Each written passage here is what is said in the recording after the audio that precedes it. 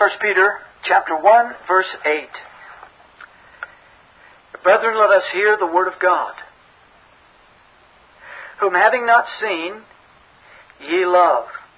In whom, meaning the Lord Jesus, though now ye see him not, yet believing ye rejoice with joy unspeakable and full of glory, receiving the end of your faith, even the salvation of your souls, of which salvation the prophets have inquired and searched diligently, who prophesied of the grace that should come unto you.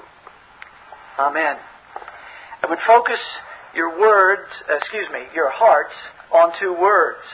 If you would look with me in verse 9, we'll see in verse 9 the word salvation, and then at the beginning of verse 10.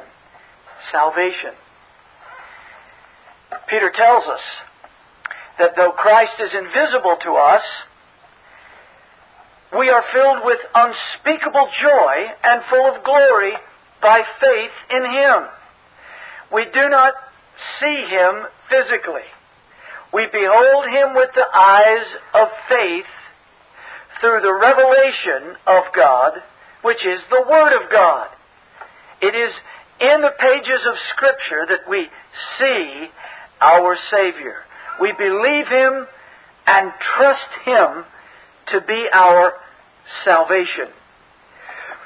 The end, Peter tells us, of our faith is the salvation of our souls. That brings us to a question.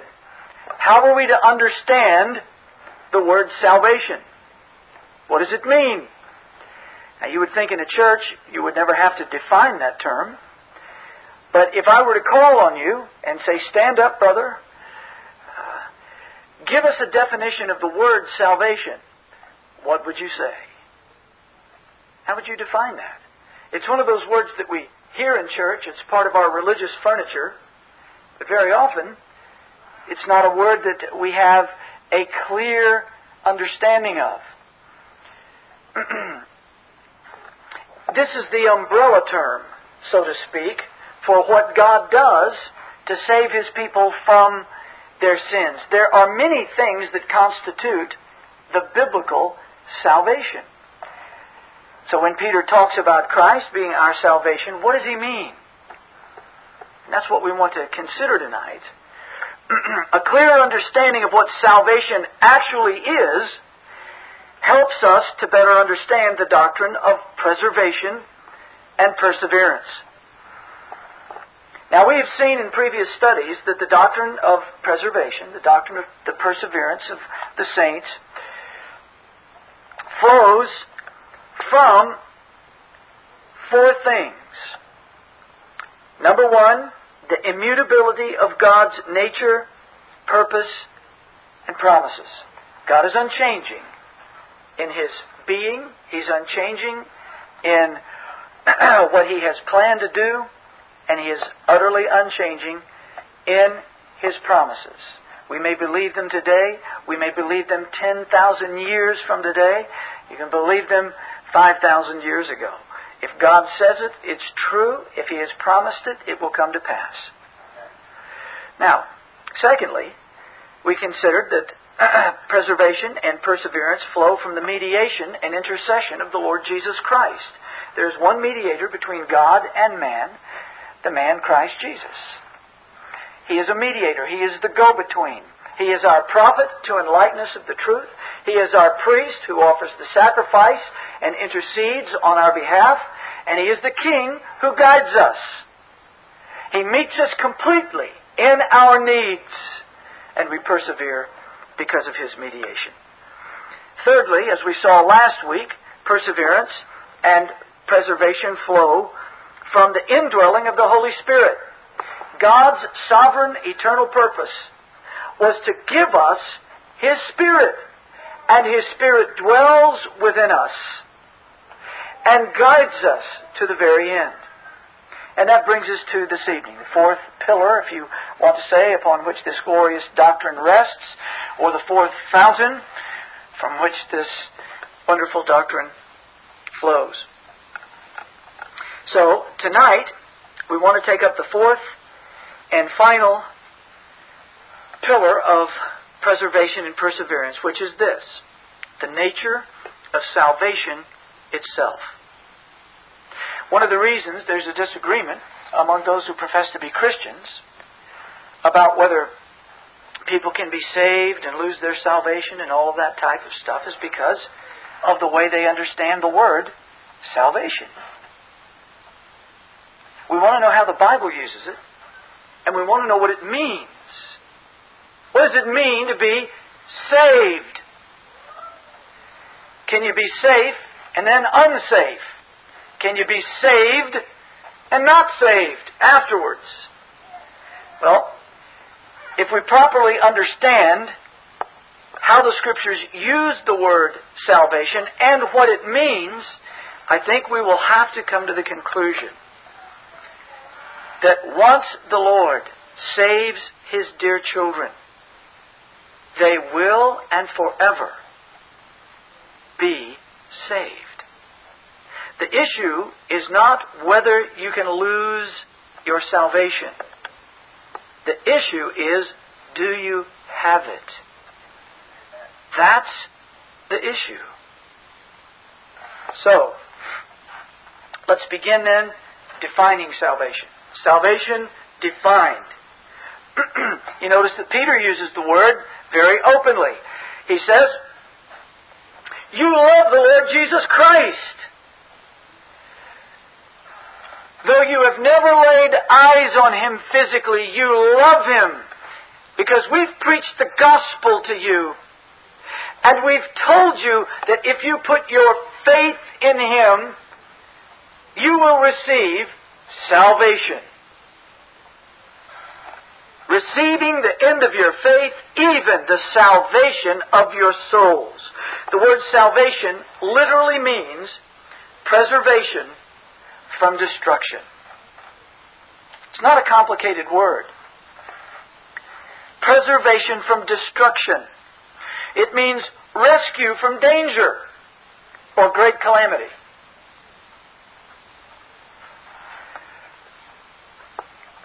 In a physical sense, it means deliverance from enemies, plagues, famine, trouble, death.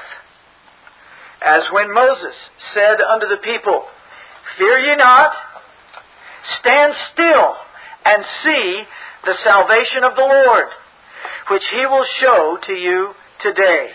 For the Egyptians whom ye have seen today, ye shall see them again no more forever. Here stood Moses. Before him the Red Sea. On either side a mountain. Behind him anywhere between 1.5 to 3 million angry people. And coming up behind them was Pharaoh's entire army. And the Lord said, stand still and see the salvation of the Lord. The deliverance of the Lord. You will be rescued. He looked as if he were in a completely impossible situation. But with God, all things are possible. And He said, stand still. You will not be able to accomplish this. But watch, and you will see God's deliverance. So, in a theological sense, there is salvation, which means the safety of the soul. In a physical sense, we see deliverance from temporal dangers. In a spiritual sense, in a theological sense, there is rescue, deliverance of men's souls. How does God deliver men?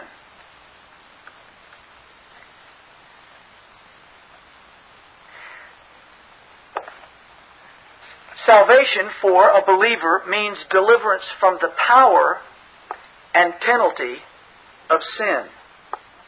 The emphasis in the word is deliverance. If you want to remember just one word, remember deliverance. On the part of those who need it, salvation implies weakness, impotence, helplessness, fear, danger, destruction, and even death. The person who needs delivering obviously has no power to effect it. That's the whole idea. If you can do it yourself, you don't need deliverance. It's very simple. And on the other hand, for those who bring it, salvation implies strength, power, peace, safety, preservation, life. In other words, the one who delivers has the power to do it. It should be clear. It's very simple. Those who need deliverance cannot do it.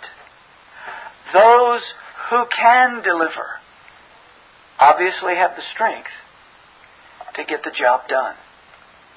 Deliverance means there's someone without power and someone who hasn't.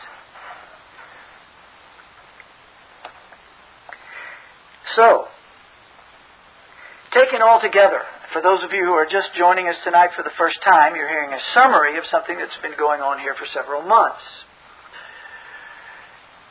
But what we're saying when we talk about salvation in its full sense, in a full spiritual, theological, biblical sense, salvation is the entire outworking of God's gracious, eternal purpose of delivering His people from their sins and preserving them in this world to the world to come.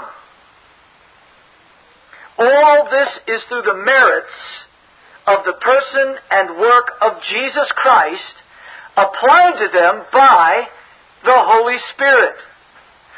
What they do not have and what they never will have in themselves is the power, the ability to rescue themselves.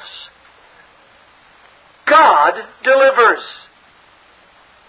And He delivers through His Holy Son, Jesus Christ, in the power of the Holy Spirit.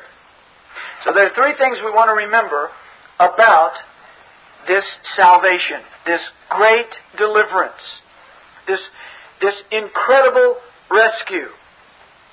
Number one, it's all by God. Jonah chapter 2, verse 9 says, salvation is of the Lord. It doesn't say salvation is some of you and some of God. That's modern religion. The Scriptures tell us that God is mighty to save. And that's what He does. If you have the power to deliver, you don't need a Savior. Does this make sense? Salvation is of the Lord. The second thing to remember is that it's all of grace. It's all by God. It's all of grace. Ephesians chapter 2, verse 8. For by grace are ye saved through faith, and that not of yourselves. It is the gift of God, not of works, lest any man should boast. For we are His workmanship. His workmanship.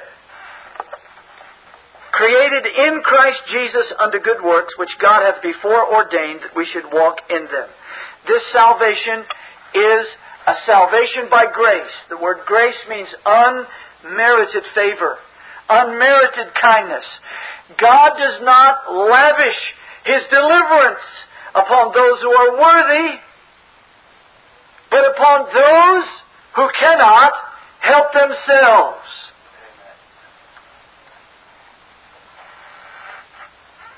The third thing to remember is that it is all in Christ. All all in Christ. All by God, all of grace, all in Christ. Acts chapter 4, verse 12. Neither is there salvation, neither is there rescue, neither is there deliverance, neither is there preservation in any other. For there is none other name under heaven, none other name under heaven, whereby we must be saved.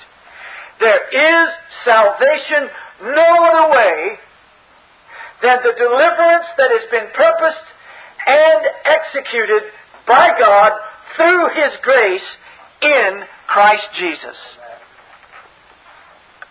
Biblical deliverance comes this way only.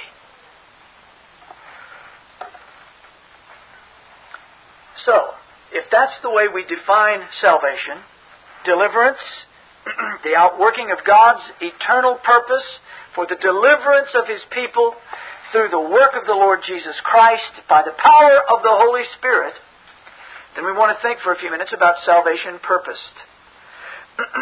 Again, for those of you who have not been able to be with us regularly, or those of you that perhaps are with us for the first time, we're summing up the fifth of 5 doctrines that we've been looking at. And these doctrines set forth the glorious salvation and God's eternal purpose in the Lord Jesus Christ. So we want to talk about that purpose for just a few moments, though we spent weeks studying it several months ago. The plan of salvation, if you want to use those terms, or those words, is generally attributed to the Father, though we shouldn't understand this as if He was the only one that had anything to do with it. Of course, salvation was purposed in the holy counsels of the eternal Godhead, the Father, the Son, and the Holy Ghost. They were all in agreement as to what would be done. And this is why it's so vital for us to understand. If God the Father purposes salvation, if Christ the Son accomplishes it, and if the Holy Spirit applies it, then what end is in view? Delivered people. There's no confusion among the Father, the Son, and the Holy Spirit about what they're going to do. The Father laid it out. The Son accomplished it. It is finished. And the Holy Spirit applies it infallibly, as we will see. So, the planning, the purposing of salvation is normally attributed to the Father, but of course all of the members of the Godhead have eternally understood and agreed to this glorious purpose. In the Scripture, particularly in the writings of Paul, predestination is usually attributed to the Father. Now, whatever you think about the doctrine of predestination, number one, the Holy Spirit put that word in the Bible, not a theologian. The Holy Spirit did. Number two, you have to define it and believe it, because it's the Word of God. Now, we might not all agree on exactly what it means. I think that we here have a unanimity of understanding. But if you don't, you still have to wrestle with the fact that predestination is in the Bible. It's there. And it is attributed to God the Father. Romans chapter 8, passage which we are very familiar with and we've turned to several times in this study. Romans chapter 8 tells us of the glorious purpose, the saving purpose, the delivering purpose of God. Romans 8, verse 28. For we know that all things work together for good to them that love God, to them who are the called according to His purpose. For whom He did foreknow, He also did predestinate to be conformed to the image of His Son, that He might be the firstborn among many brethren.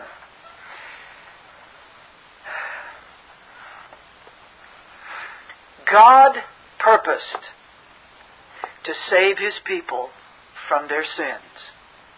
It was not an afterthought. It was not something that God had to come up with. He looked down. He sees Adam sinning. He says, what am I going to do now? He's ruined the whole thing here in the garden. I'll have to come up with something.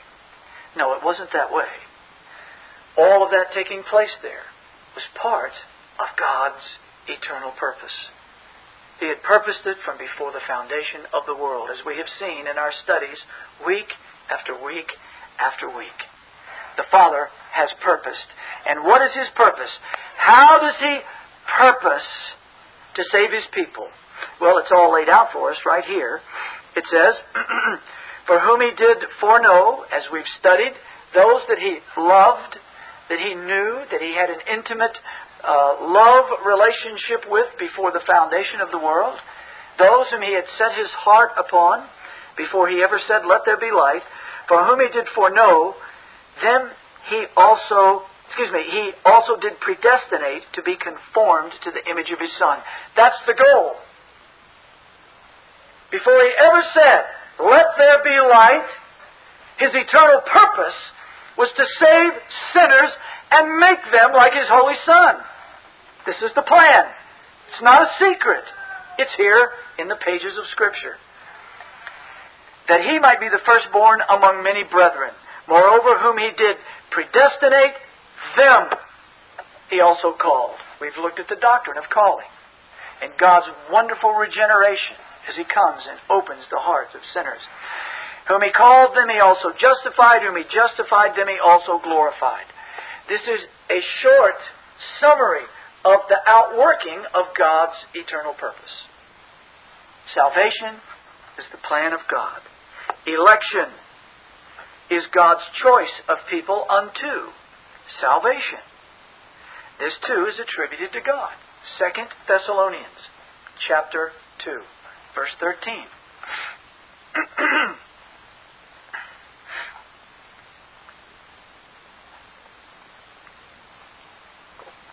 But we are bound to give thanks always to God for you, brethren, beloved of the Lord, because God hath from the beginning chosen you to salvation through sanctification of the Spirit and belief of the truth.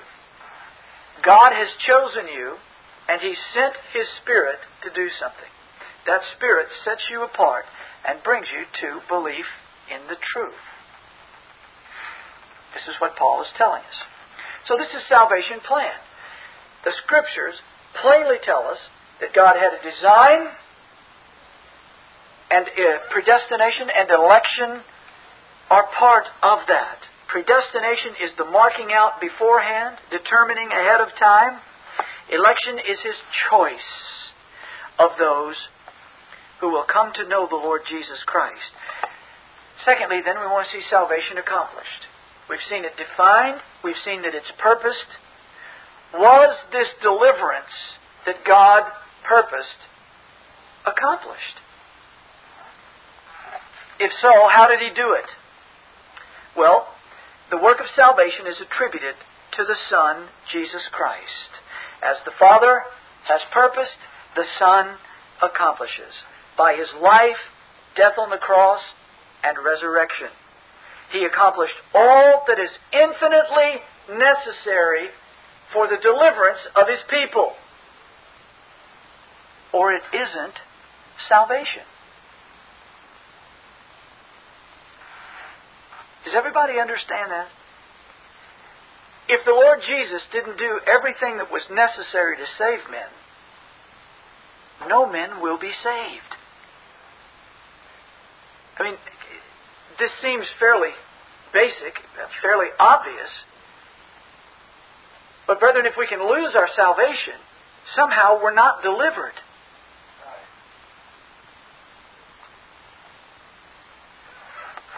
How is it that we're delivered? Well, number one, we want to look at the word propitiation. Briefly. A propitiation is an appeasement. In other words, it is that which turns away wrath. Christ, we are told, was a propitiation for our sins. As the sacrifice upon the cross, He turned away the anger and the fury of God the Father on behalf of His people. The very word propitiation speaks deliverance. Why? Because God is angry with the wicked every day. Because men are sinful and God is holy. Men must be delivered, or they will endure forever the wrath of God in hell. They must be delivered from the damnation that they so richly deserve, or they will be lost forever. What can turn away the wrath and the fury of God? Our sins being paid for. All of our sins must be paid for, or the wrath of God will still be upon us. If you have one sin left to your account, you will be lost for all eternity. All eternity. And that means it's absolutely vital for us to be delivered that all of our sins must be put away and the fury and the wrath of God turned from us. That's why Christ was a propitiation. That's what 1 John chapter 4 verse 10 means. It says, "Herein is love. Not that we loved God, but that He loved us and sent His Son to be the propitiation, the appeasement, that which turns away His wrath. In His precious shed blood and broken body, God the Father poured out all His fury and His wrath and His justice, so that all the sins of all of His people might be paid for all of eternity." That is deliverance. We are delivered from the power of our sin. We're delivered from the penalty of our sin. And in God's mercy, the day will come when we will be delivered from the very presence of sin. That's deliverance. All of our sins must be washed away. If you can lose your salvation, then all your sins have not been washed away.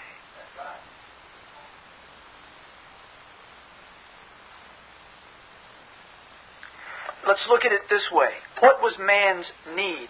What is man's need?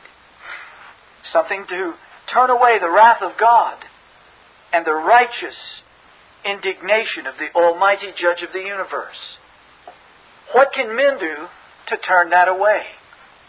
According to the Word of God, nothing.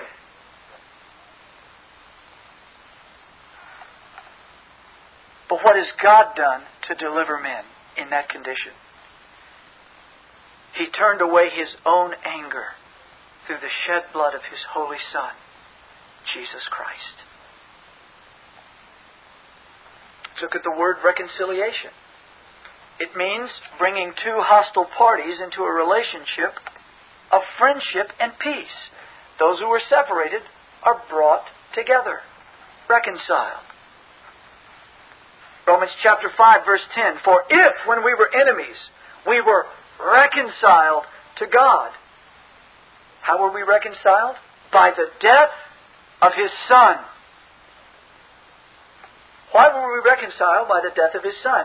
As our propitiation, He washed all of our sins away. That which stood between us and God is gone. So God is no longer angry with His children, and He can be reconciled and is reconciled in the Lord Jesus Christ to His people. The very idea of the fact that we're reconciled means we've been delivered. We're in harmony with God. We're brought back into union and fellowship with God.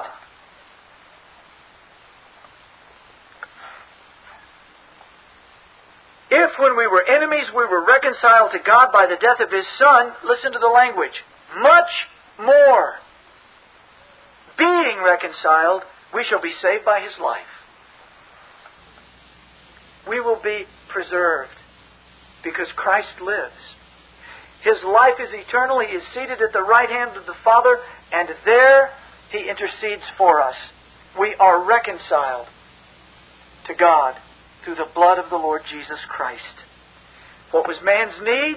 He was separated from God by sin. God holy, man sinful. Separate. What did Jesus do? What did God do for the deliverance of men? He reconciled through the blood of His Holy Son. Look at the word redemption. To set free by payment of a ransom price is what this means. The idea comes from buying slaves. In the day that Paul wrote, slave markets were common. You would go into the slave market, and at the right price, you could purchase a slave, and that slave became your own. The price that was paid was a release by payment. We are redeemed. We who are slaves to sin have been purchased by the Lord Jesus Christ. Colossians chapter 1 verse 14 says, in whom we have redemption through His blood, even the forgiveness of sins. In Him we are bought back. God has purchased us to Himself. We are delivered.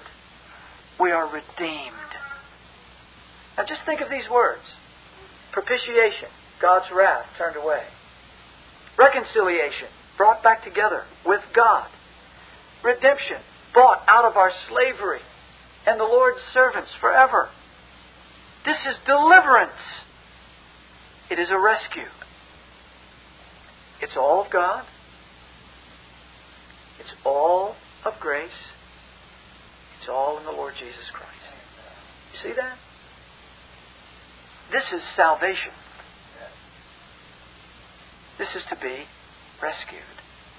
Well, let's look at salvation applied for just a moment. Regeneration is a word that we use regularly. It means the new birth. It means to be born again.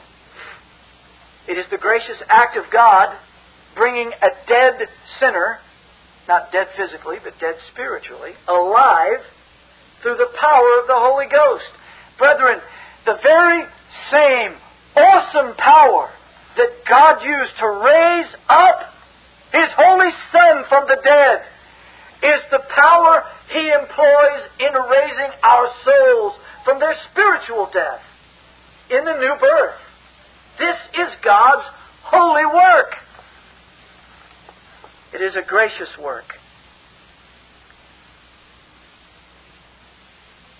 It is known in the Scripture, regeneration is known in the Scripture as a circumcised heart, a heart to know God, a heart of flesh, having a new heart, born of God, begotten of God, born again. Means all those things. Quickened, made alive, a new creature, a new man. Titus chapter 3. Not by works of righteousness which we have done. Titus. But according to His mercy, He saved us.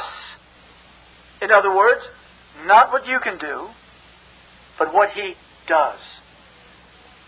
Not by works of righteousness. If you need deliverance, it means you do not have the power in yourself to save yourself. God delivers. Not by works of righteousness which we have done, but according to His mercy. He saved us. He delivered, rescued, preserves us by the washing of regeneration and renewing of the Holy Ghost. What was man's need? Spiritually dead, cut off from God in trespasses and sins. What did God do? What's God's deliverance? New life through the regenerating power of the Holy Ghost. That's deliverance. He doesn't patch you up. He makes you alive. Look at the word conversion. The root of the word convert means to turn. Conversion is the act of man manifested by faith and repentance. You said, now wait a minute, I've been listening. You said God does all the work here, and you just said the act of man. Yes, that's true. Because the gospel message is to be preached loud and clear. It's to be preached to the ends of the earth, to all nations. We're to tell men to repent of their sins and believe on the Lord Jesus Christ. That's true. But those are not meritorious works.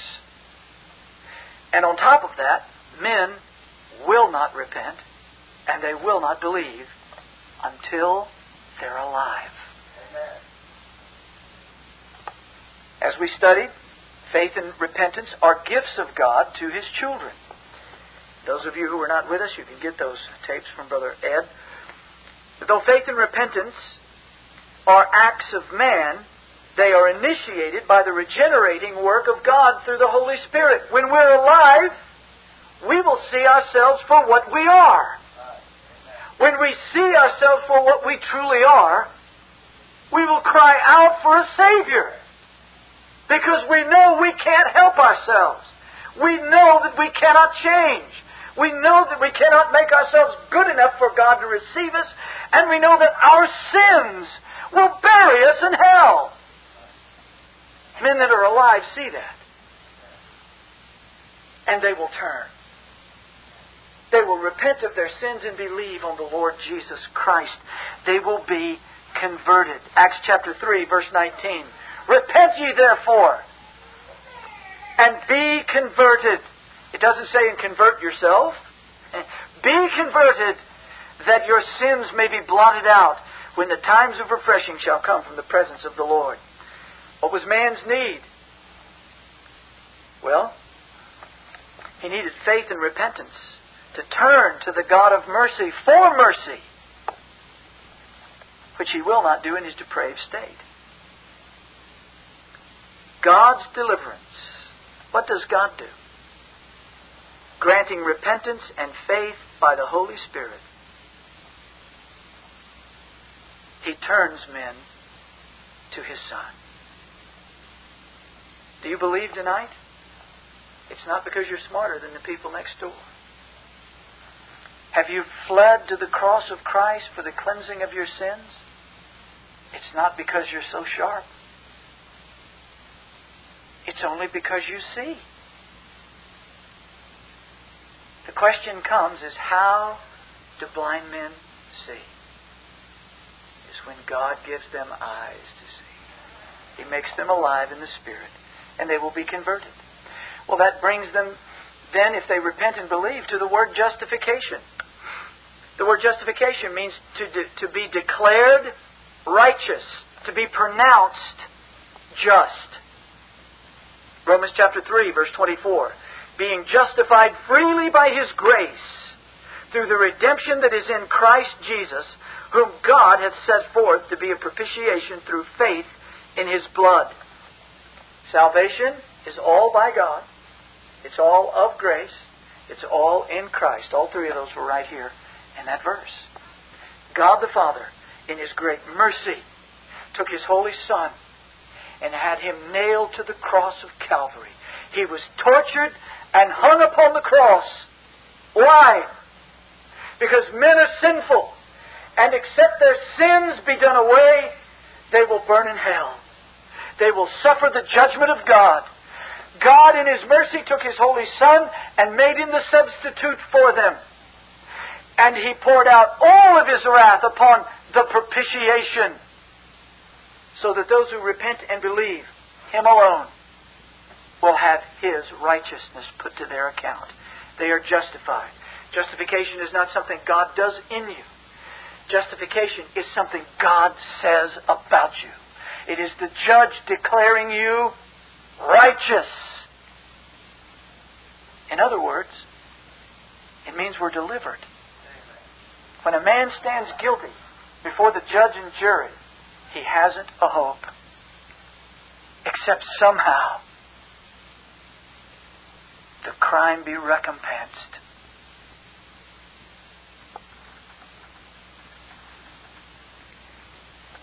And men will either go to hell, or they will look to Jesus Christ and see their sins finished in Him. When they look in faith to the Lord Jesus Christ, God declares them just. The judge says all of your sins were upon Him, and all His righteousness is upon you. You are a just man. That's salvation. That's deliverance.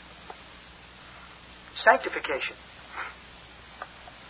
Well, let me say one more thing about justification. What was man's need? It's pardon of his sins and the need for a perfect righteousness. God demands a perfect righteousness. We don't have it. But what was God's deliverance? A perfect satisfaction through the atoning work of His Holy Son, Jesus Christ. And in Christ, all the righteousness of God becomes the possession of every believing sinner. That's deliverance. We don't have the power, but the one who does has delivered us. He's done what was necessary for our rescue. Sanctification. That word means to be set apart. It's the process by which God, through the Holy Spirit,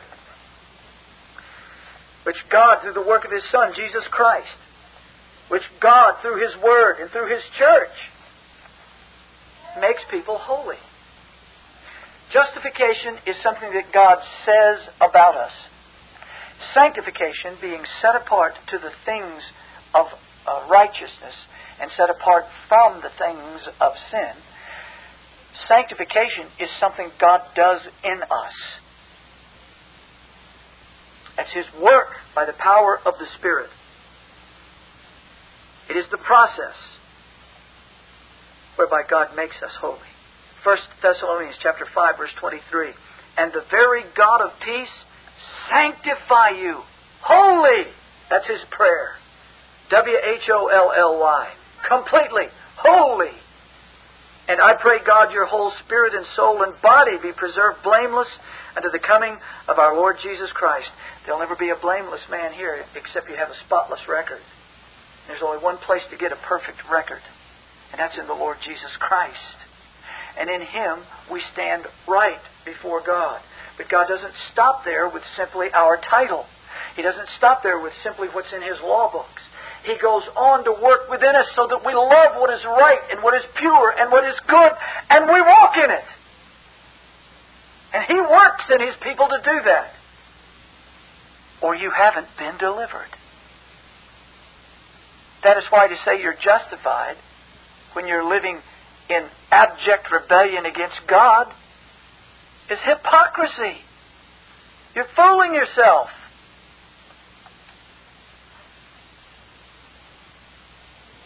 What was man's need? He has no strength or desire to do the things of God. What was God's deliverance? A new heart through regeneration, the power of the Holy Spirit, and working within Him to will and to do of His good pleasure. God's children will obey. Weakly, limited, I understand all that. But they love their God and they will walk with Him. Because God works within them. He does. It may be more slowly in some folks, more quickly in some others. But He works within His people to sanctify them. Finally, glorification. This speaks of our being made glorious, our being made like the Lord Jesus Christ. That's the promise. Remember back at the beginning what God's purpose was? To make us like the Lord Jesus Christ. You see, 1 John chapter 3, verse 2 tells us this, brethren. What hope for our souls.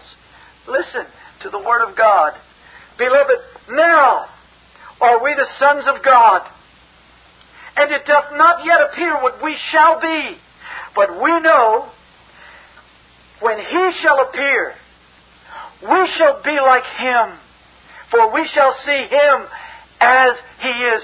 This is the promise of God. We will be like Him. He will make us like Him. That's His purpose. This is what before the foundation of the world, God said, I will do. And I will send my Son to accomplish it, and I will send my Spirit to apply it. It's a real deliverance.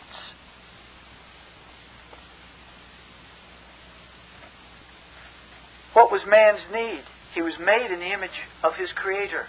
But by sin, it was stained, polluted, and marred. He needed to be like God, but he can't be anymore. Except in his fractured, sinful state. What did God do? What was God's deliverance? To make them like the Lord Jesus Christ, having purposed it from before the foundation of the world. It begins in this life and is finally brought to its glorious consummation when the Lord Jesus Christ returns. And we will be like Him. We sing in that hymn that we love, I long to be like Jesus.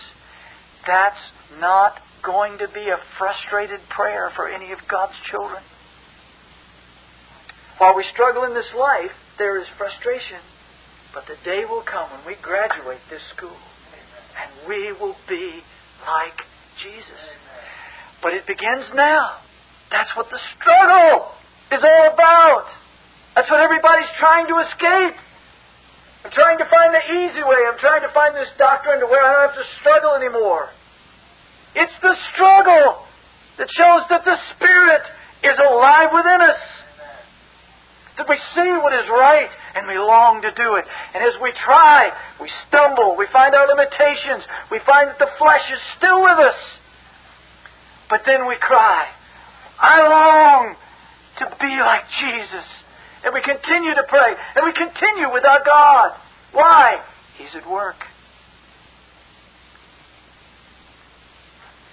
Well, brother, I'm going to run over just a few minutes tonight. But bear with me. We want to sum this up. We've defined salvation. It's deliverance. It can be a temporal deliverance or the spiritual deliverance. Both are found in Scripture. And the one we're concerned about tonight is the spiritual deliverance. Safety for the soul. Rescue from God's judgment. We've seen that God has purposed it. This was His eternal plan. His Son accomplished it. And then the Holy Spirit applies it. So I want us to consider these things.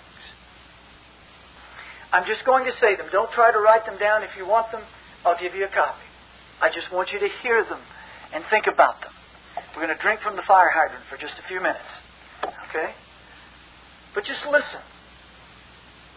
To say that a child of God can be finally lost is to say that God's purpose to give each of His people in Christ everything necessary to save and keep them was either faulty or overturned by the will of man.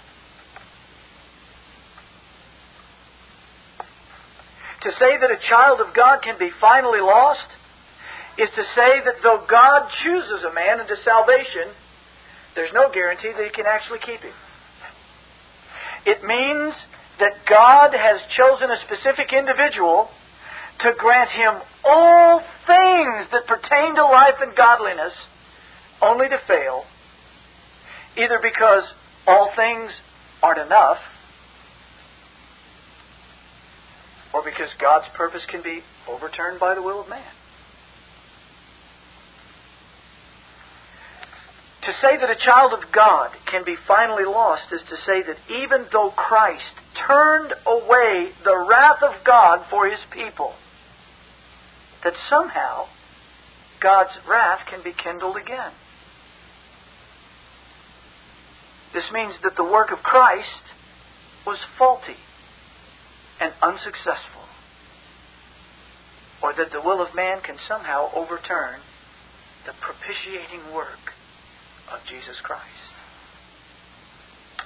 To say that a child of God can be finally lost is to say that though the propitiating work of Christ has satisfied God the Father and reconciled sinners to Himself, that man is still capable of becoming the enemy of God again, with no sin to his charge. Or even if all the sinner's sins are done away in Christ, somehow His will can overturn his being made the friend of God. To say that a child of God can be finally lost is to say that though a sinner has had his entire debt of sin paid by the blood of Christ, he can still offend God once again, become a slave to sin once again, and become Satan's property once again. Either Christ did not really pay for the sinner's debt,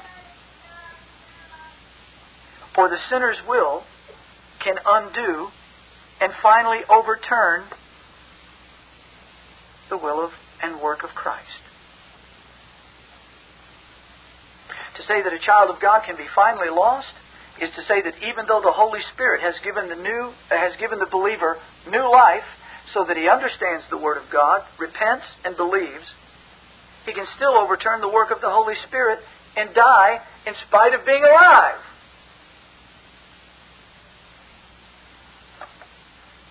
In other words, the work of the Holy Spirit is either faulty or weak, or the sinner can overturn and undo the regenerating power of the Holy Ghost,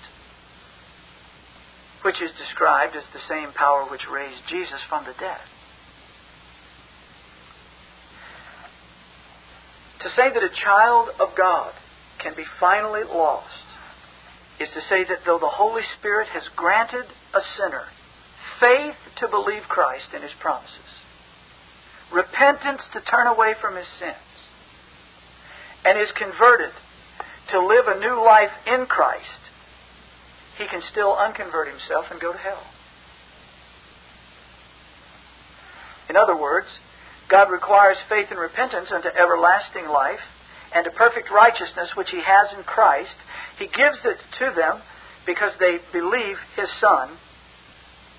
But those same sinners can overturn the fulfilled requirements of God. Even the repentance and faith granted the believer by the Holy Spirit was faulty, or though God requires these for salvation, and when manifested by the sinner, He still rejects them, or the will of the sinner can overturn the converting grace of the Holy Spirit as a new man. To say that a child of God can be finally lost is to say that even though God declares, accepts, and treats a sinner as righteous as Christ, that sinner can become unjustified and guilty once again. Which, of course, I guess you understand means that somehow he can sin again. Which means that if he can sin in such a way as that God will damn him, then his sin was not paid for by Christ. Which means that Christ did not pay for all the sins of that man.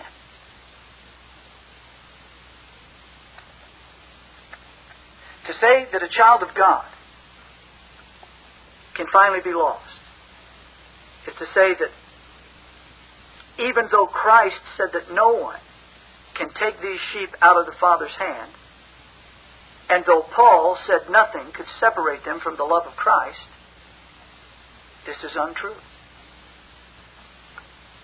The sinner's will can take him out of the Father's hand and separate him from Christ. To say that a child of God can be finally lost is to say that Christ perfecting all His children by His own sacrifice is a lie or unsuccessful. And that Paul's prayer that God's children be sanctified wholly goes unanswered. To say that a child of God can be finally lost is to say that even though God already sees all His elect as glorified, that somehow some of them will fail of this. Which means that God's eternal purpose is frustrated, and that what God sees is actually faulty, unsuccessful fiction, which he himself believes and can be overturned by the will of man. What am I saying by these 10 things? If we can lose our salvation, man is God. He is greater, stronger, wiser, and more powerful than God. And the lie of the serpent is true. Ye shall be as gods. Or, the Word of God is true, and God delivers men. He doesn't partially save them, because that's not deliverance. He doesn't save them so they can be lost again. They're not delivered if that's the case. The very nature of salvation is the perfect accomplishment of God's holy purpose, which He planned, undertook in His Son, accomplished in His Son, and applies by the Holy Spirit. I will preach and I will believe that good news, because that is good news. You may have the salvation that you can lose, because in fact it is a lie. It is no deliverance. It is no rescue. God's children are preserved by His grace, and they persevere until heaven. Let's pray.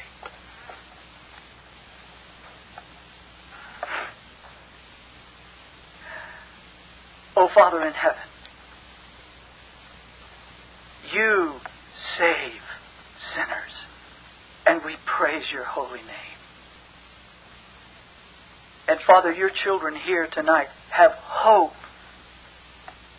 Their question doesn't need to be, can I lose this glorious work of Christ? They only need to be sure that they believe the Savior, and that they believe the gospel, which alone is the power of God unto salvation. Save Your dear people, O Lord, and keep them in Thy glorious power, that they may be trophies to Thy grace forevermore. And we pray it in Jesus' name. Amen. This Reformation audio track is a production of Still Waters Revival Books. SWRB makes thousands of classic Reformation resources available, free and for sale, in audio, video, and printed formats. Our many free resources, as well as our complete mail-order catalog, containing thousands of classic and contemporary Puritan and Reformed books, tapes, and videos at great discounts, is on the web at www.swrb.com. We can also be reached by email at swrb@swrb.com, by phone at 780-450-3730, by fax at 780-468-1096, or by mail at 4710-37A Avenue, Edmonton, that's Edmonton, Alberta, abbreviated capital A, capital B, Canada, T6L3T5. You may also request a free printed catalog. And remember that John Calvin, in defending the Reformation's regulative principle of worship, or what is sometimes called the scriptural law of worship, commenting on the words of God, which I commanded them not, neither came into my heart, from his commentary on Jeremiah 7:31, writes, God here cuts off from men every occasion for making evasions, since he condemns by this one phrase, "I have not commanded them," whatever the Jews devised. There is then no other argument needed to condemn superstitions than that they are not commanded by God. For when men allow themselves to worship God according to their own fancies, and attend not to His commands, they pervert true religion. And if this principle was adopted by the Papists, all those fictitious modes of worship in which they absurdly exercise themselves would fall to the ground. It is indeed a horrible thing for the Papists to seek to discharge their duties towards God by performing their own superstitions. There is an immense number of them, as it is well known, and as it manifestly appears. Were they to admit this principle, that we cannot rightly worship God except by obeying His word, they would be delivered from their deep abyss of error. The prophet's words, then, are very important, when he says that God had commanded no such thing, and that it never came to his mind, as though he had said that men assume too much wisdom when they devise what he never required, nay, what he never knew.